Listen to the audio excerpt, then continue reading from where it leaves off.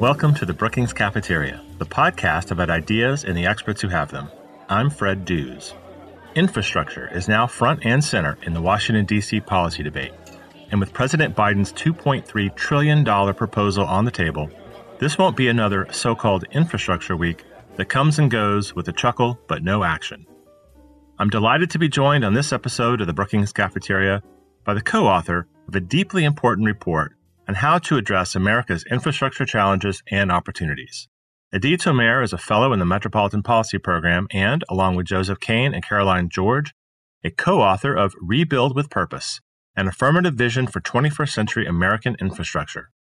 In our conversation, Tomer talks about what it means to not just rebuild infrastructure, but to reimagine it. Also on this episode, Global Economy and Development Senior Fellow Homi Kharas presents a new Sustainable Development Spotlight, in which he discusses the problem of debt crises in developing countries. You can follow the Brookings Podcast Network on Twitter @PolicyPodcasts to get information about and links to all our shows, including Dollar and Cents, the Brookings Trade Podcast, The Current, and our Events Podcast. First up, Homi Kharas with a Sustainable Development Spotlight. Hello, I'm Homi Kharas, a Senior Fellow in the Center for Sustainable Development, here with a Sustainable Development Spotlight, a regular segment to highlight work from the center. What I'd like to share with you today is some work that I've been doing on addressing the twin crises of debt distress and development distress. This is work I've been doing along with the United Nations Office of the Secretary General, where I think people are just extremely concerned coming into 2021, both that developing countries may be in for a bout of severe problems with servicing their debt, and at the same time are facing huge recessions induced by the response to COVID-19. Most debt crises in the past have resulted from quite limited development and poor development because the borrowed funds that were used weren't used all that well. And this is probably true for a few countries today who are already moving into debt distress prior to COVID-19. But for the vast majority of countries, the difficulties in servicing their debts today is not coming because of their failures of the development strategies or implementation, but is coming about because of the rush to safety of private investors in a world of very high risk and uncertainty. And so what we need at this stage is foreign exchange liquidity at reasonable interest rates to get us through this period. And the international community has really done its best by front-loading grants and loans and using their existing instruments. But despite all of this, investments in all developing country regions are falling even faster than GDP and could continue to fall without additional sustained financial support. And that is one of the real worries about the so-called development distress. And in addition to investment falling, key other aspects of public spending, especially spending on education and having children in school, is also falling. And so there's a risk that there will be scarring with long-term consequences for growth and development from the response to COVID-19, and that's what we want to try to minimize and avoid. So one of the central questions in designing a debt strategy today for developing countries is to ask, do we believe that the returns on public investment are higher than the cost of finance? And so if we think that the returns to investment are higher than the cost of capital, then we should try to find the financing for the investment regardless of existing debt levels. And this is the time for greater ambition in government spending, not for greater caution. And if we take that approach, all creditors will gain when development is strengthened by additional borrowing and investment of this kind. Now, the problem is that private creditors are much less well-placed to tolerate the higher levels of uncertainty than official creditors. And when debt resolution processes are unclear, which they are at the moment, this adds to private creditor uncertainty. And so while the expansion of access to private credit markets has actually created a lot of benefits for many developing countries, it could be strengthened if we had greater clarity on the rules of the game for private participation in workouts. But what we have today is a system where private participation in workouts is purely voluntary, even though from an economic efficiency point of view, there would be a great deal of value in having collective action on their behalf.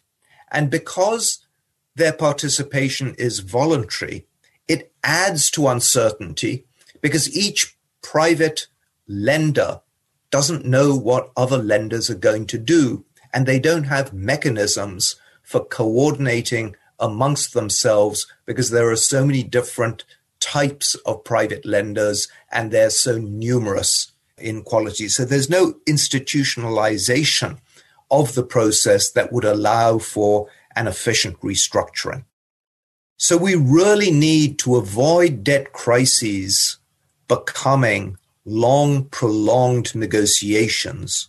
We need new mechanisms for their fast and efficient debt relief and restructurings. But that's only one of three major agendas which today is shaping the international financial policy response to COVID-19. Because the second agenda is how to restore enough sustainable financing to boost public investment over and above just simply satisfying debt service requirements and the current fairly low levels of public investment. So we want to boost it. And here I would propose a far more ambitious role for multilateral development banks, especially in middle-income countries. And the problem has been that because the multilateral development banks have slowly ceded ground to private capital markets, in today's environment where private capital markets are retreating, the multilateral development banks have to step back in and cover those gaps. And then the third agenda is to strengthen the international financial architecture. And that's the architecture about global taxation of multinational companies. And then last, we have to have, I think, much better transparency and oversight over public spending to make sure that it's actually used in efficient, equitable, and sustainable investments. Because if we're going to mobilize the official public sector and say, you have to be more ambitious and do more, the public is going to demand, what's the money going for? And right now, we don't have good tools and instruments to track finance to investment to impact and be able to tell that story in a credible and accountable way. So that's what I'm working on right now. Thank you for listening. Listen to more Sustainable Development Spotlight segments on our SoundCloud channel, brookings.edu/Brookings-institution. And now, here's my interview with Adi Tomer on an affirmative vision for 21st century American infrastructure. Well, Adi, welcome back to the Brookings Cafeteria. Always good to be with you, Fred. Thanks for having me. It's great to see you. And this report comes at a really propitious time, which I'll get to in a minute. But first, I want you to define infrastructure. We've heard Republicans in Congress claiming that infrastructure can mean only roads and bridges, and maybe some will go to ports and rail. The Biden administration's package that they just released recently covers a lot more than that, but it also includes things like home healthcare aids and affordable housing. So, Adi, expert in infrastructure, what is infrastructure? We might be referencing this moment for years as politics is in fact semantics, because that's exactly what we're seeing playing out on the national stage. And this hasn't just been powered by the media getting quotes from empowered elected officials. I mean, it's the media, even themselves, trying to figure this out. We define infrastructure through a pretty traditional lens. So for us, that's transportation, water resources, energy, and telecommunications, but in particular, digital telecommunications, which, to be even more specific, really means broadband, which of course has been kind of front and center during the COVID-19 year. The debate in DC is a fascinating one because I'll just be blunt with you about it, Fred. I think this is as much about political gamesmanship in terms of legislative process, what kinds of policies you can get through, how it plays with your constituencies back home, how folks, in particular elected members of Congress, are going to hear about it from their constituents, than necessarily a redefinition of what is infrastructure. The term itself, I'm happy to say this out loud, there's some differences of opinion across the institution, which is one of the great things about working at Brookings. Once you step outside of those traditional built environment definitions, the word infrastructure itself starts to lose all meaning at all. And you start to just assemble everything that goes into life. And that concerns me as someone who, and it's not just me alone, there's a whole pool of us who kind of focused our work on either one of those four separate silos, or there's an even smaller group of us who look across all four to try to set policy. So my hunch is that I don't think, push comes to shove, the Biden administration thinks any different about the definition than I do. I think this is creating a legislative vehicle, which you've seen them turn to when they need to say, well, we don't call it the infrastructure plan, it's the American Jobs Plan. And I think they figured out how to bring together a complementary set of issues that hopefully can get 3 to 4 big policy areas over the finish line in terms of big funding through Congress. What strikes me as possible that maybe the definition is not as important as the meaning of infrastructure. You get at this in your great report, which has something to do with the underpinnings of the American economy, of American prosperity, of looking ahead to the future. And you talk about it a lot in terms of the historical episodes of great infrastructure investment in this country. So, Adi, can you talk about, in the big picture then, what is infrastructure? Infrastructure is opportunity. And infrastructure, to me, is optimism. But again, because we are having this semantics debate, when I say opportunity and optimism, I say that through the lens of these 4 distinct capital accounts. And when I say capital accounts, this is physical built stuff. And you touch it, meaning quite literally everyone, every day of your life, typically all throughout the day. It's opportunity because when we build out these 4 big systems well, it helps make sure that businesses can sell their goods globally. Make sure that people can get to work, but also get to that date with a friend, right? It's make sure that we protect this natural world that we all share together, not just with other people, but of course with all other living things. So infrastructure is a massive enabler of where we're going as a people. But when I say optimism, it's also a bet on our future. And that's what can be so exciting about infrastructure. Too often when infrastructure is above the fold, if you will, in that media parlance, it's because something has failed, right? The bridge collapse in Minneapolis, the flooding in Houston or even New York, right? Around superstorms, Harvey and Sandy. That's tough news to stomach, right? It's really hard to see. And it's kind of a way to understand how precious our infrastructure is and how important it is that's operating. But when things are crumbling, that's not a good way, in my mind, to motivate change in terms of greater investment. It's the optimism behind it. It's to say, hey, we're going to build this sweeping set of highways across the country so it gets so much easier to go between metropolitan areas where maybe your other family lives or a business partner you want to meet. It's remaking our ports, right? So we can bring these goods from all over the place. It's not just investing in the quote unquote internet, right? It was building out all that telecommunications that connected us all across the country and the world. So infrastructure is about this grand vision of who we can be as people.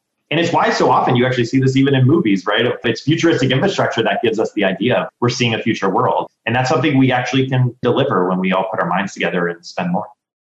Yeah, that's something I really loved about this report is it's terrifically optimistic. It's not based on a reaction to, as you said, the crumbling bridge in Minneapolis, the Flint water crisis. Although it attends to those issues, it's very optimistic and forward-looking. But I want to ask you, Adi, to situate it in the moment we're in now. It's mid-April, and all the talk in D.C., all the policy talk, I should say, is about infrastructure and President Biden's plan that came out a couple of weeks ago. You and your co-authors, Joe Kane and Caroline George, didn't just write this report over the last week or two, right? Can you tell us about the origin of this report and the longer-term work that you and others have been doing? This has been building for a while, right, Fred? And I don't mean us, I mean this infrastructure moment. We were part of the original group that put together Infrastructure Week as this organizing time to just have a whole bunch of public conversations. And somehow the Trump administration commandeered it, right? And now it's this national joke, which is both hard for a lot of us who just try to put together this cool event series once a year in May. And yet it put infrastructure into the national conversation in a different way. And I think it started to prepare people that maybe it's time for that great big investment. When we say highways, that's our grandparents' generation. When we talk about the New Deal, right? That's actually very much an infrastructure-driven package, both in terms of project, but also right like through the WPA, it was a jobs program related to often infrastructure. That was at this point our great-grandparents, in terms of the actual elected leaders who did it. You can kind of feel, even though our infrastructure is not crumbling, it is too often failing people and places.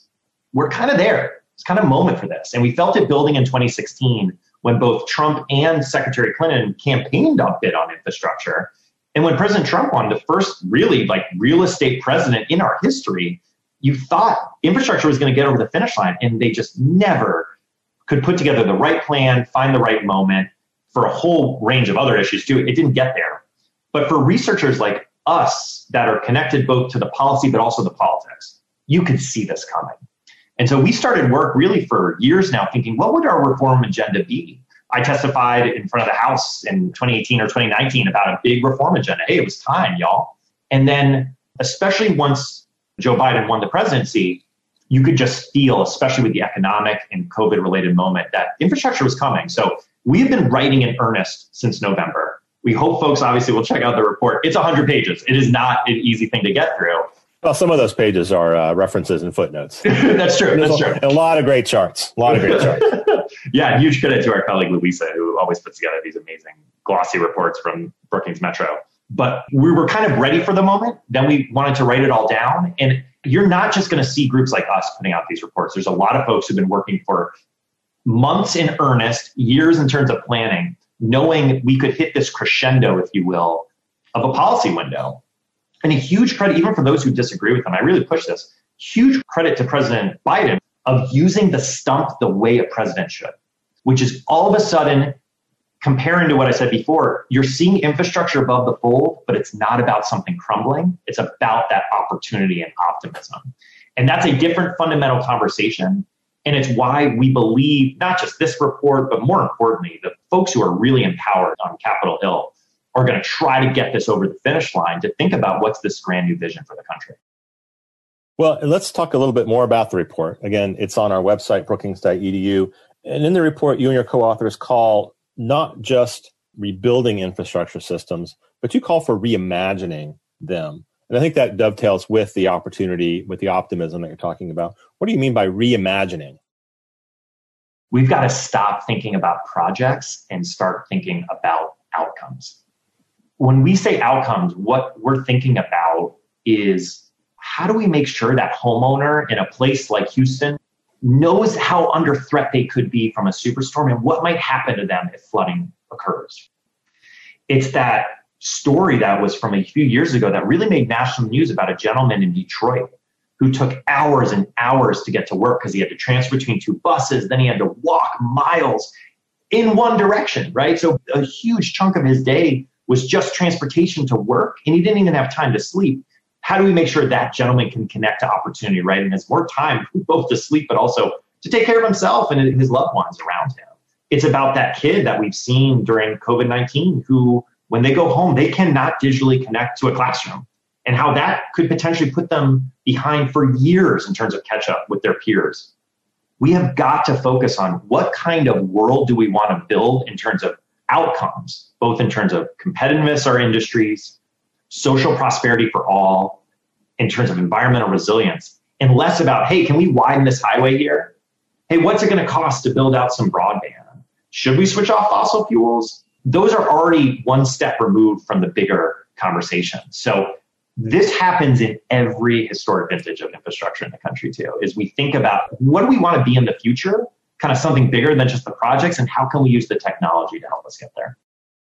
Well, one of the things that you talk about a bit in the report is the way that past federal efforts on infrastructure, as meaningful and important as they were for that era and then continuing into our own era, they got a lot wrong, like with highway building. We're learning a lot about Robert Moses and his approach to highway building. Can you talk a little bit about what federal priorities and practices do you think we should dispense with? We've got to take environmental justice more seriously. And there's some huge racial and ethnic repercussions to it, but environmental injustice touches all of us. We put out some work a few months back about the average distance of every trip in the United States. It's over 7 miles. Think about that for a second. You cannot safely bike 7 miles in each direction. And then that's to say nothing of the many Americans who are either too young or for physical reasons cannot get on a bicycle, right? At 7 miles, you certainly can't walk it. I mean, you're stuck in a car. And then we wonder, right, why transportation is the number one source of greenhouse gas emissions in the United States. That is not necessarily the same way every other country looks. I mean, we are so committed to cars, and it's destroying our planet all around us. That's an environmental injustice that touches everyone.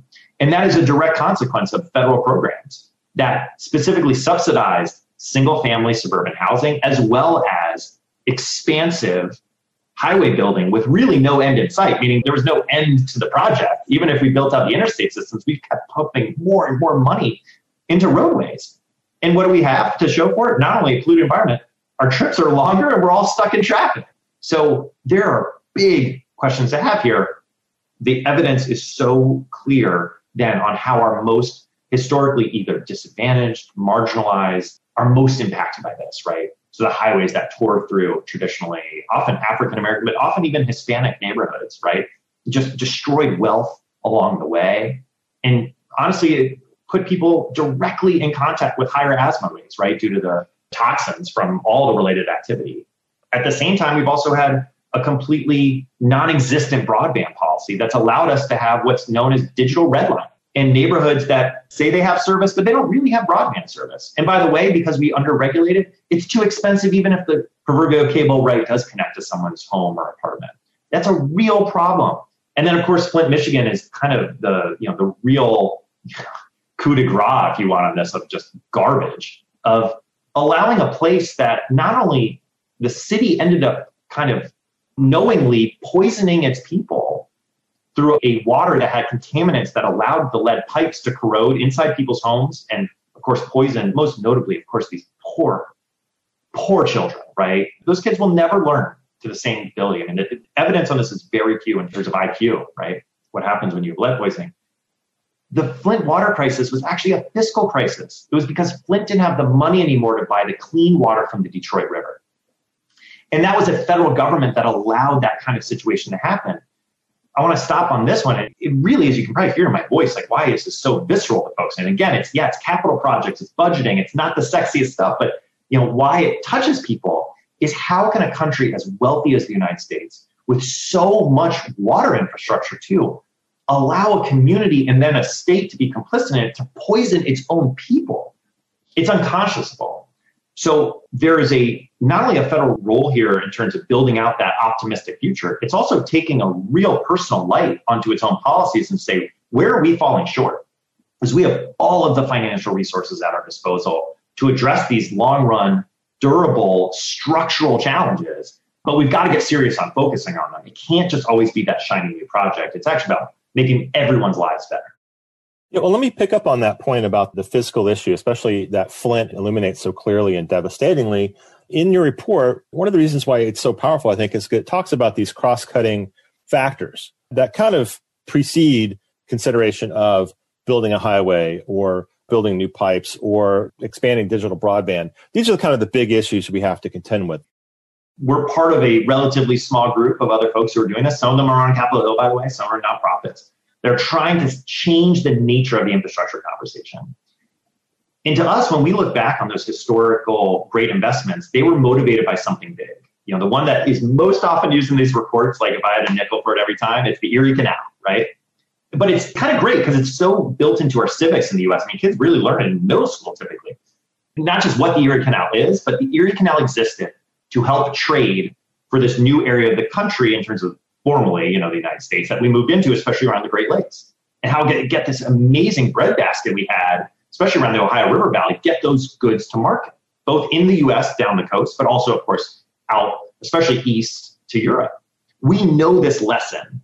And we know at the federal level, ironically, the Erie Canal, the federal government wouldn't pay for, so New York did it on its own. It made a ton of profit, and of course, made New York the economic hub it is.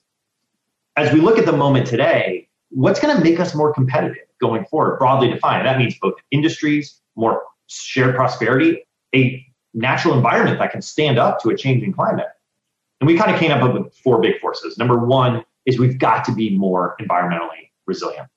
The damage from superstorms and other major climate shocks is going up over 300% per year on average compared the 2010s to the 1980s. And the 2020s are not off to a great start between Texas, right, the freeze, California wildfires. We know that tons of people have unaffordable water. There's tons of lead pipes, of course, across the country. So there's this mix of both chronic and acute climate shocks that we really need to take account of. And then our transportation and land use, which we kind of already talked about today, Fred, so I'll be quick on it. It's a massive conversation, but it's unsustainable fuels, it's unsustainable land use practices. How do we get this under control? Number 2, digitalization. The US is so lucky that we continue to be at the cutting edge of innovation inside our industries. We have some of the highest R&D rates in the world. We have the best university system, and it continues to attract students from across the world, many of whom stay in this country, and hopefully more will continue to stay, to start up companies. But we need to make sure that we can continue to feed that really digitalized lifeblood of American innovation. So what does that mean? It means connecting every household and every company to broadband. Over 70% of American farms who compete globally are not connected to broadband. Then on top of it, we need to be able to figure out how to use sensors in all this infrastructure we're building to make it more efficient and ideally make it more equitable. But we know that sensors alone won't solve problems. In fact, if anything, they raise all these questions on data privacy and cybersecurity. I mean, we've seen, Hartsfield-Jackson Airport in Atlanta, the busiest one in the world, was shut down at one point by a cyber attack. We've got to get serious about protecting our vital infrastructure so it helps, again, the entire economy go. So those are 2 big future-looking forces. They're coming, right? We need to be more environmentally resilient. We need to be more digitally competitive. We can use that as a North Star. But in the process of doing that, we also know that infrastructure is a major employer of people. Over 10%, it's actually really over 11% of the US workforce, 17 million people work in infrastructure. And the minority of them are kind of proverbial hard hat workers, construction workers. It's actually people who are designing our systems, who are helping to operate and maintain them. It's environmental engineers. I mean, it's all over the map. And we can get more careers in infrastructure if we focus on who's going to both design, build, and maintain these projects. And something I want to flag, these are fields that are underrepresented by people of color, and even more egregious, deeply underrepresented by women. And we can absolutely provide career pathways to those in these really high-paying jobs that have very low barriers to entry. I was thinking about Joe Kane's water workforce report from a couple of years ago, where he lays all this out. I did a podcast interview with him on that, so listeners can go check that out. Exactly. We've been harping on this for years, and I think the big infrastructure bill gives us opportunity to hit on the labor side. We want to be environmentally resilient, digitally competitive. We want to make sure as we do that, we create pathways. Well, who's going to do all this work? You see the interstate logo when you drive on the highway, and it seems national, and it is a national logo. The federal government doesn't own those highways. States own those highways, right? Your local water system, it's just that, it's local, right? Broadband and energy are actually predominantly private sector held. So what we've got to do is figure out at the federal level, if we're going to spend more, how do we help in particular states and localities execute more of these projects, maintain them to high quality? The one high level stat I want folks to think about on this, the pavement quality, so like how smooth your drive is, or colloquially, do you see potholes, let's put it like that, on highways has actually been going down. That's because we keep spending more and more on highways. Meanwhile, local roads, or proverbially when you get off the highway, you're on the exit ramp and all of a sudden you're on local streets, those road qualities are actually going down. So how do we help cities, and then sometimes states even too, invest more in those local roads where so many of us either start or end our trip or maybe spend our whole trip? So there's a lot of mechanics we can work on here, again, if we have that kind of purposeful North Star on what we're trying to achieve with all this investment. Let me ask you to stay on the fiscal issue for a minute. Again, thinking about state and local governments, I think the figure is something like 75% of all infrastructure is paid for at the state or local level, except water, which I think is something like 90 or 95%. And thinking back to what you were saying about the Flint disaster, I mean, why don't states and localities have the funds to do what they need to do? And then given that so much of the infrastructure spending is at the state and local level, what role does federal spending have in that context?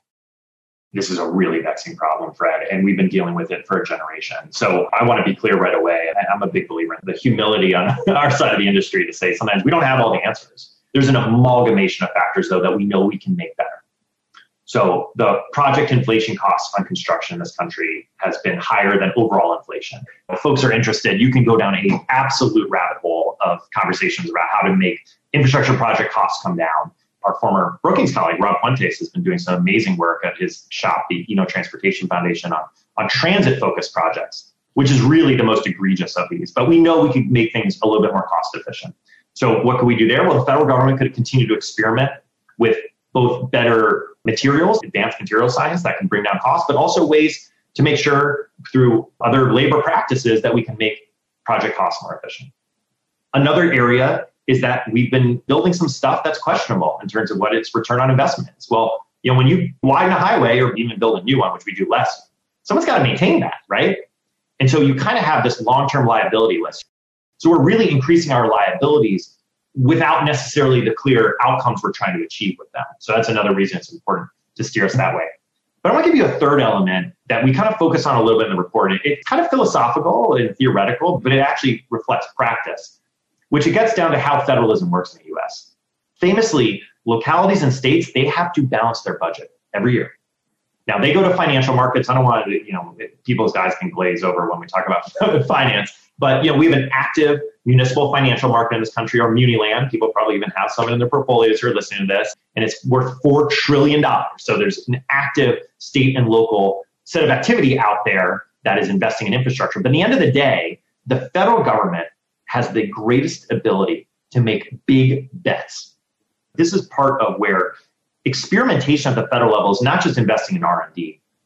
It's giving states and localities quite literally the resources, whether direct funding or financial instruments that allow them to make bigger bets on their future too. Because if you believe that you can, let's say, as our non-resident senior fellow colleague, Shalini Bajhala talks about a lot, if you know you can make an investment in your environmental resilience that saves you from big costs down the road, let's say the $400 million on weatherization that Texas could have afforded and avoided billions of dollars in expenses, to say nothing of lost lives during the freeze, we want to make sure that the federal government kind of gives people the incentives to do that. So yes, fiscal affairs, it makes people's eyes gloss over, especially if they're not voting at the local level on their own taxes. But it really ends up impacting infrastructure because there's such an intertwined system, even if, to your point, most of the ownership is state and local in nature.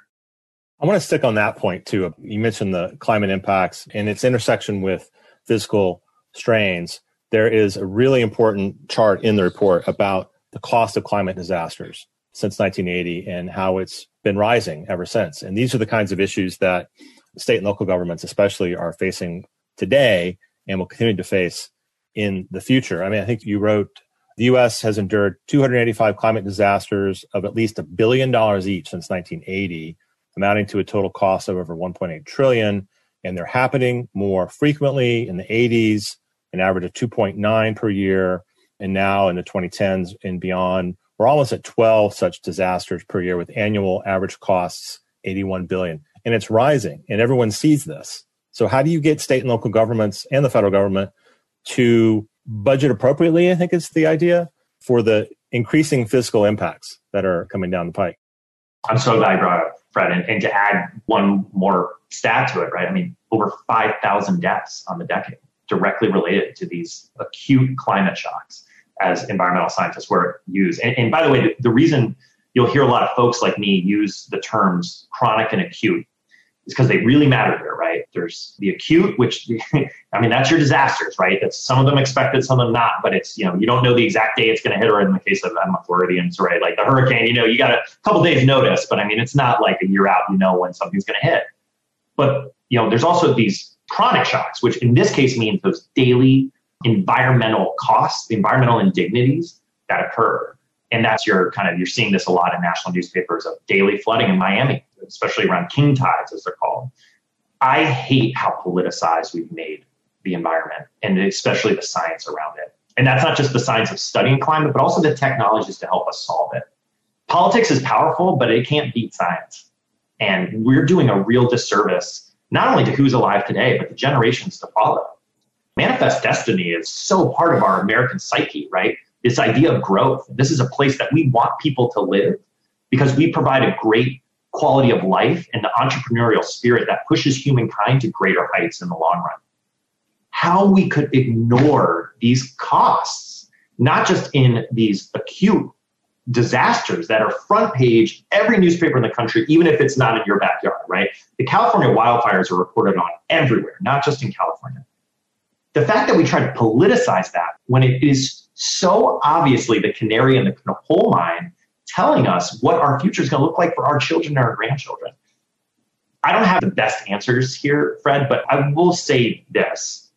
We are going to have to figure out how to get past this. And these next, let's call them like 6+ months or so, that we're going to have a federal Washington debate, which therefore becomes a national debate. It is really important that we put environmental resilience, which, by the way, President Biden has, at the top of the agenda. So folks do not run away from it, so that they are transparent about what the challenges will be about adjusting to it. We've seen this through, let's say, coal-rich communities and even natural gas-rich communities that may see the closure of their power plants. What does it mean to lose those jobs? I am very sensitive to that. You've got to think about people's career pathways and how they provide a quality of life to their household, to themselves or their families. But we also can't allow that to get in the way of what's the safety and health of not just Americans, right, but all of humanity. So this is truly existential. We've got a few decades to solve it, and it's going to be really important that we figure out how to drive political consensus here. For folks who are curious, this is one area I actually really do recommend the report, in the sense that it provides a lot of great data to help frame these arguments, if nothing else, in your own thinking, right, about why resilience and sustainability touches every infrastructure sector, and then that bleeds out into every part of Americans' daily life. We'll be right back.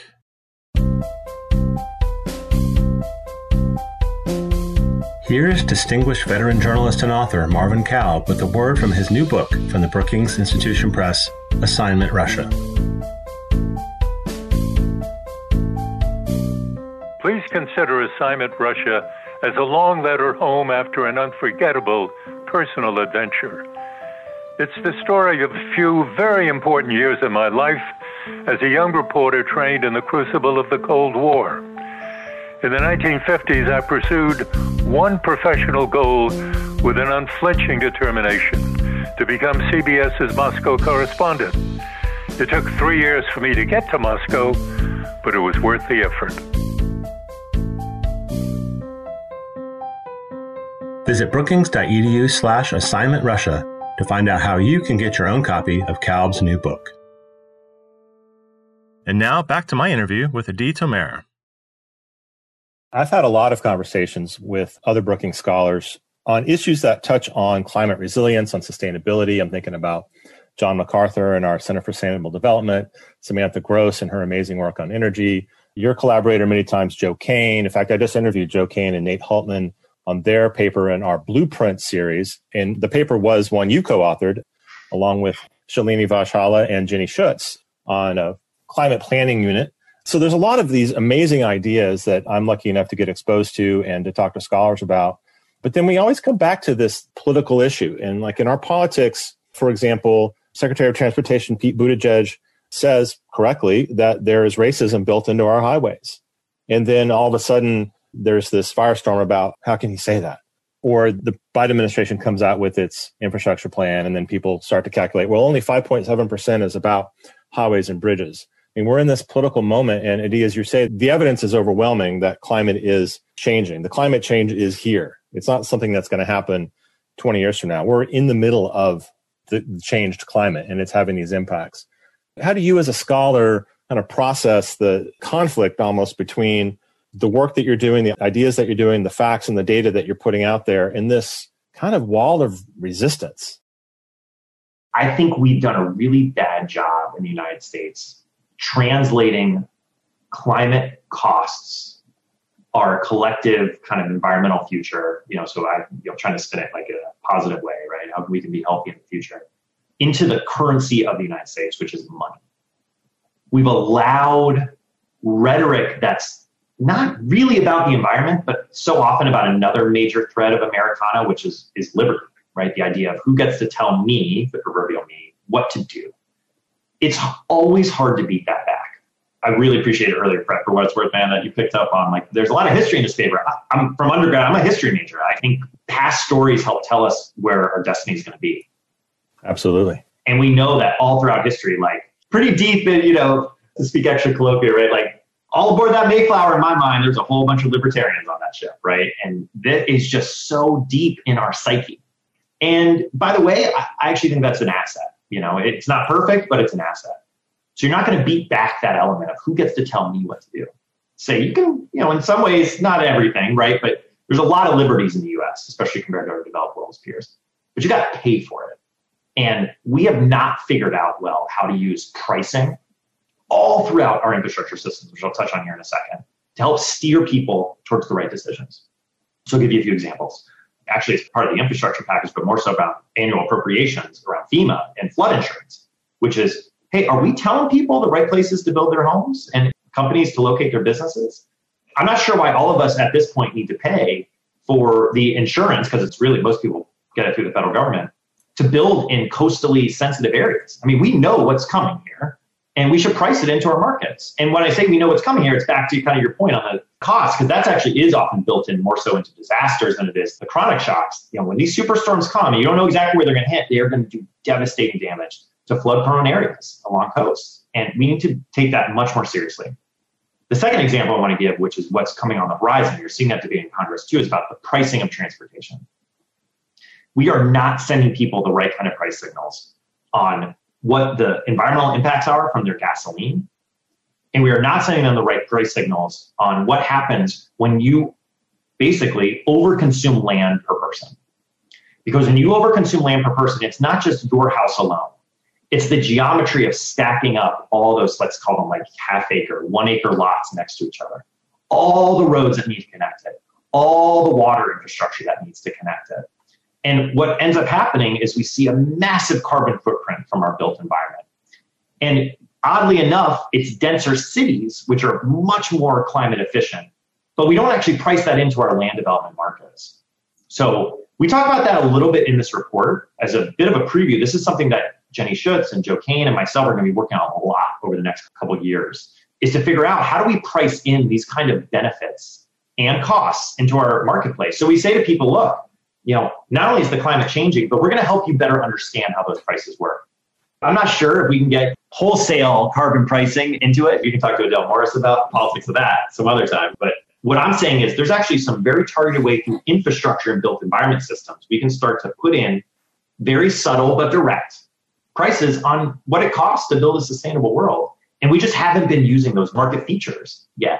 This is a really important area for folks who are listening, not just if you work in some other area and in your local community where you live, to think about what are the prices you pay, but for folks who are mayors or work for mayors or county executives, right? You work in local government, maybe you just volunteer your time on a planning board. How we use these pricing instruments is really, really important, because that's how Americans communicate values with one another, is dollar, and we've got to use them better. Well, I think this question is related to that to some degree. I know it's asked in the context of that state, regional, local preponderance of spending on infrastructure, and our tendency in America to think locally and regionally before we think nationally. And it also goes to the politics. So Amtrak was proposing a couple of weeks ago that they could build some rail lines across the country and through some underserved parts of the country. And then my impression was that some communities that weren't on that track would say, well, why should we support expanding Amtrak if they're not going to come through our community? I think Governor DeWine of Ohio, of your own state, said something to that effect as well. And so you see a resistance amongst some to spend on infrastructure projects that don't benefit, say, their county, their state directly. How do you deal with that? I was just talking to Mike Grunwald at Politico, and he put out a short piece, which folks can check this out. What I told Mike, which I'm going to now start using everywhere because I really like it, the quote is, there is always a political tax to infrastructure investment, but you don't want to let that political tax get too big.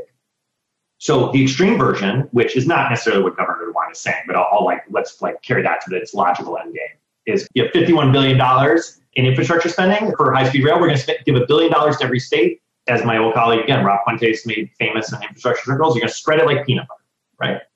There is no bit of evidence we have, both in terms of econometrics, but even just basic long-range outcomes. That kind of spending approach works.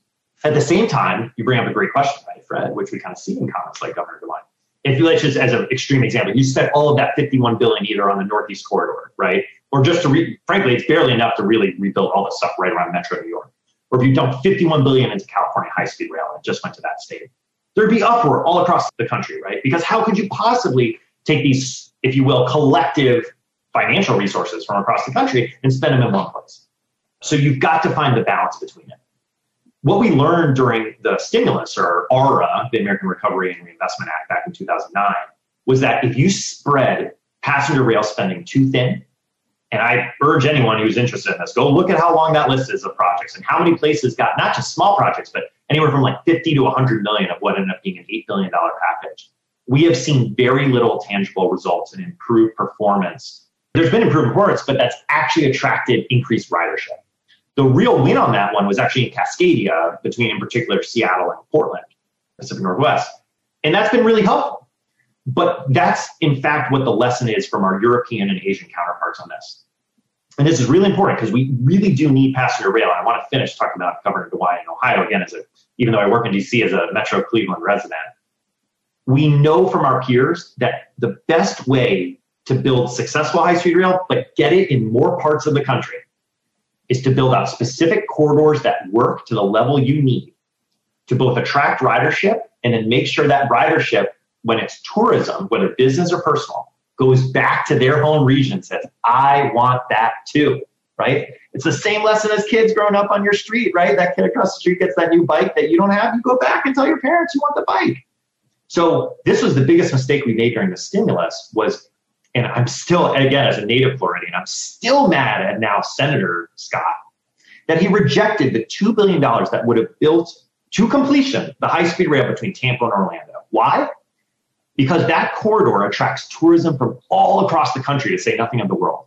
And the people who go down during spring break or throughout the winter or just any time of year to visit Walt Disney World in particular, or Universal Studios, they could have taken that train to go to the beaches in Tampa, St. Pete, and Clearwater. And they would have gone back to the Ohios, right, and Indianas of the world and said, this train is amazing. Why don't we have it connecting Cleveland, Columbus, Cincinnati? Or why can't I take a fast train from Indianapolis to Chicago or Detroit? We made a massive mistake not learning from our peers. And so that's what's going to confront us here with, at least if, let's just say what President Biden proposes becomes law, which it won't, of $80 billion. That's enough to build multiple high-speed corridors with frequent service that really meet international standards of high-speed rail. But if we dump it all in one place, we might run into political problems. And if we spread too thin, we won't get enough of those corridors, and we'll be right back where we are now. The final comment here on why this matters so much, in particular for governors like Mike DeWine in Ohio, we're going to research this a little bit more and do some more work. So I'm teasing something that's just on the spreadsheets right now, is those communities across the country have seen the loss of air service over the last 2 decades. So as passenger rail has really kind of stalled, especially outside the Northeast corridors improvements and some stuff like in areas like Cascadia, we've seen air travel concentrate all across the country.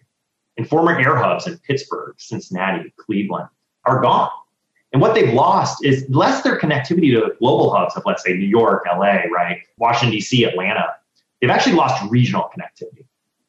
You can't take a plane right now, right, from Cleveland to Cincinnati or to Pittsburgh, or even to places like Flint that used to have service in Metro Cleveland. So passenger rail offers a new opportunity to stitch these regions together to complement service that may not be coming back in terms of aviation, and actually ends up making their regions more competitive. So we need to set high-speed rail up in this country. We're really well designed for it, but we've got to be smart about how we let politics influence the process. It reminds me of growing up in Dallas, Texas. And as I got older, as the idea of high-speed rail started being talked about, it occurred to me, and it's occurred to me since, that there should have been a high-speed rail line that connected, say, Dallas to Houston, to San Antonio, to Austin, maybe even to El Paso. I don't know what the politics are about that in Texas, but I do know there's a giant, I think, 8-lane highway going south out of Dallas toward Austin. And on this point, just so you know, Fred, this is actually one of the key corridors. There's a private company using Japanese technology called the Texas Central Railway, where they want to connect Dallas to Houston. And one of the reasons we didn't have that rail in the past is, in fact, Southwest Airlines fought it because that was one of their most popular air corridors, which you probably know growing up in Dallas, right? That's right. Now, look, I'm not here to necessarily weigh in either way. I can say the environmental record of rail is objectively better than air travel. But what we know is that this is a real opportunity right now to make investment in, let's say, a company like Texas Central to be able to get the right of way it needs through a lot of farms, right? And push through this connectivity that not only could bring those regions closer together, but ideally improve their environmental record too. Adi, you did say earlier that we have to stop thinking about projects and think about outcomes, but should we talk about the specific kinds of projects in the 4 infrastructure areas? When you start to talk about projects, whether at the national scale and even local, but especially nationally, you start to distract yourself from the bigger process. The gateway projects, it's really like a series of projects that will rebuild the tunnels underneath the Hudson River, which were already on their way out, but got excessively damaged during Hurricane Sandy. But also it includes bridge improvements and other track alignments. That's the rail corridor, not just for long distance Amtrak service, but also vital New Jersey commuters who go into Manhattan and other parts of New York City. That's in the national interest. There's an absurd amount of population and GDP of the country that touches that corridor. And it's obviously a transformative project for the country. Every region of the country has these kind of elements that are needed. What we really need, though, at the federal level is a thoughtful process to think about, well, what are we trying to achieve? And what's the hierarchy of these regional needs that we should invest in that can both catalyze growth in them, but also serve as a model for the rest of the country, too? Because there's such big money in infrastructure, our systems, those 4 big systems, are conservatively valued at $14 trillion in the United States. So hopefully that puts in perspective when the president talks about spending $2 trillion and it's not even all on traditional infrastructure. It's not even that much. This is a constant source of investment need to help our economy go. There is no lack of projects for every corner of the country. So there's going to be plenty of stuff to be built. We don't need to worry too much about what projects will come out of it. When you spend $2 trillion, there's enough money to go around. Let me end this great conversation this way. And you just mentioned the $2 trillion price tag. Is it a mistake maybe to always start the infrastructure conversation with the price tag? Always. People don't even know what the gas tax is. It's like, when you go to the pump, you don't see it. Like, you got to look at that printout receipt. And even then, it's kind of complicated because they build the tax in. In essence, it's actually the most elegant of our sales taxes, right? Because when we go to buy, clothing at a store, right, or whatever it might be, the bill is always higher at the end, right? Because then they add in tax. So people don't mind paying for infrastructure. We see this in survey after survey, and I'm talking from reputable places like Pew and Gallup, right?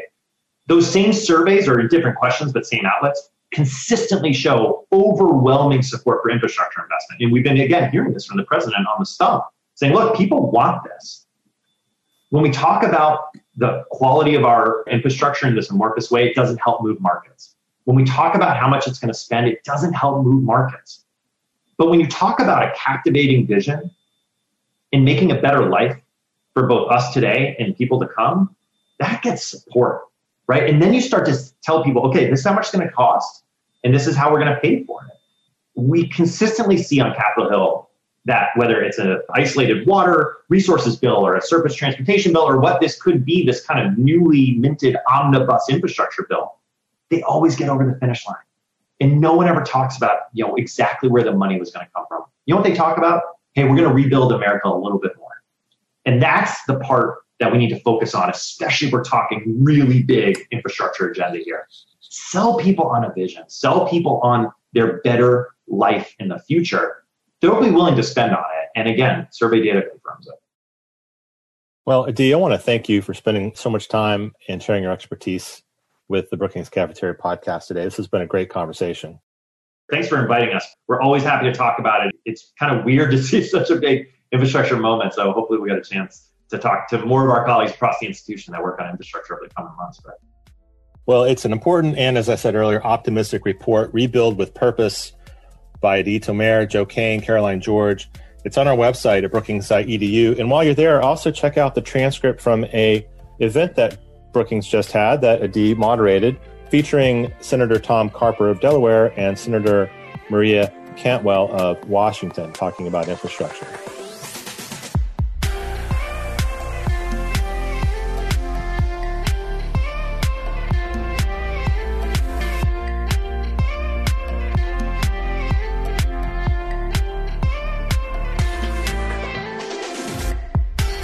A team of amazing colleagues helps make the Brookings Cafeteria possible. My thanks to audio engineer Gaston Reboredo, to Bill Finan, director of the Brookings Institution Press, who does the book interviews, to my communications colleagues Marie Wilkin, Adriana Pita, and Chris McKenna for their collaboration. And finally to Camila Ramirez and Andrea Risotto for their guidance and support. Our podcast intern this semester is David Greenberg.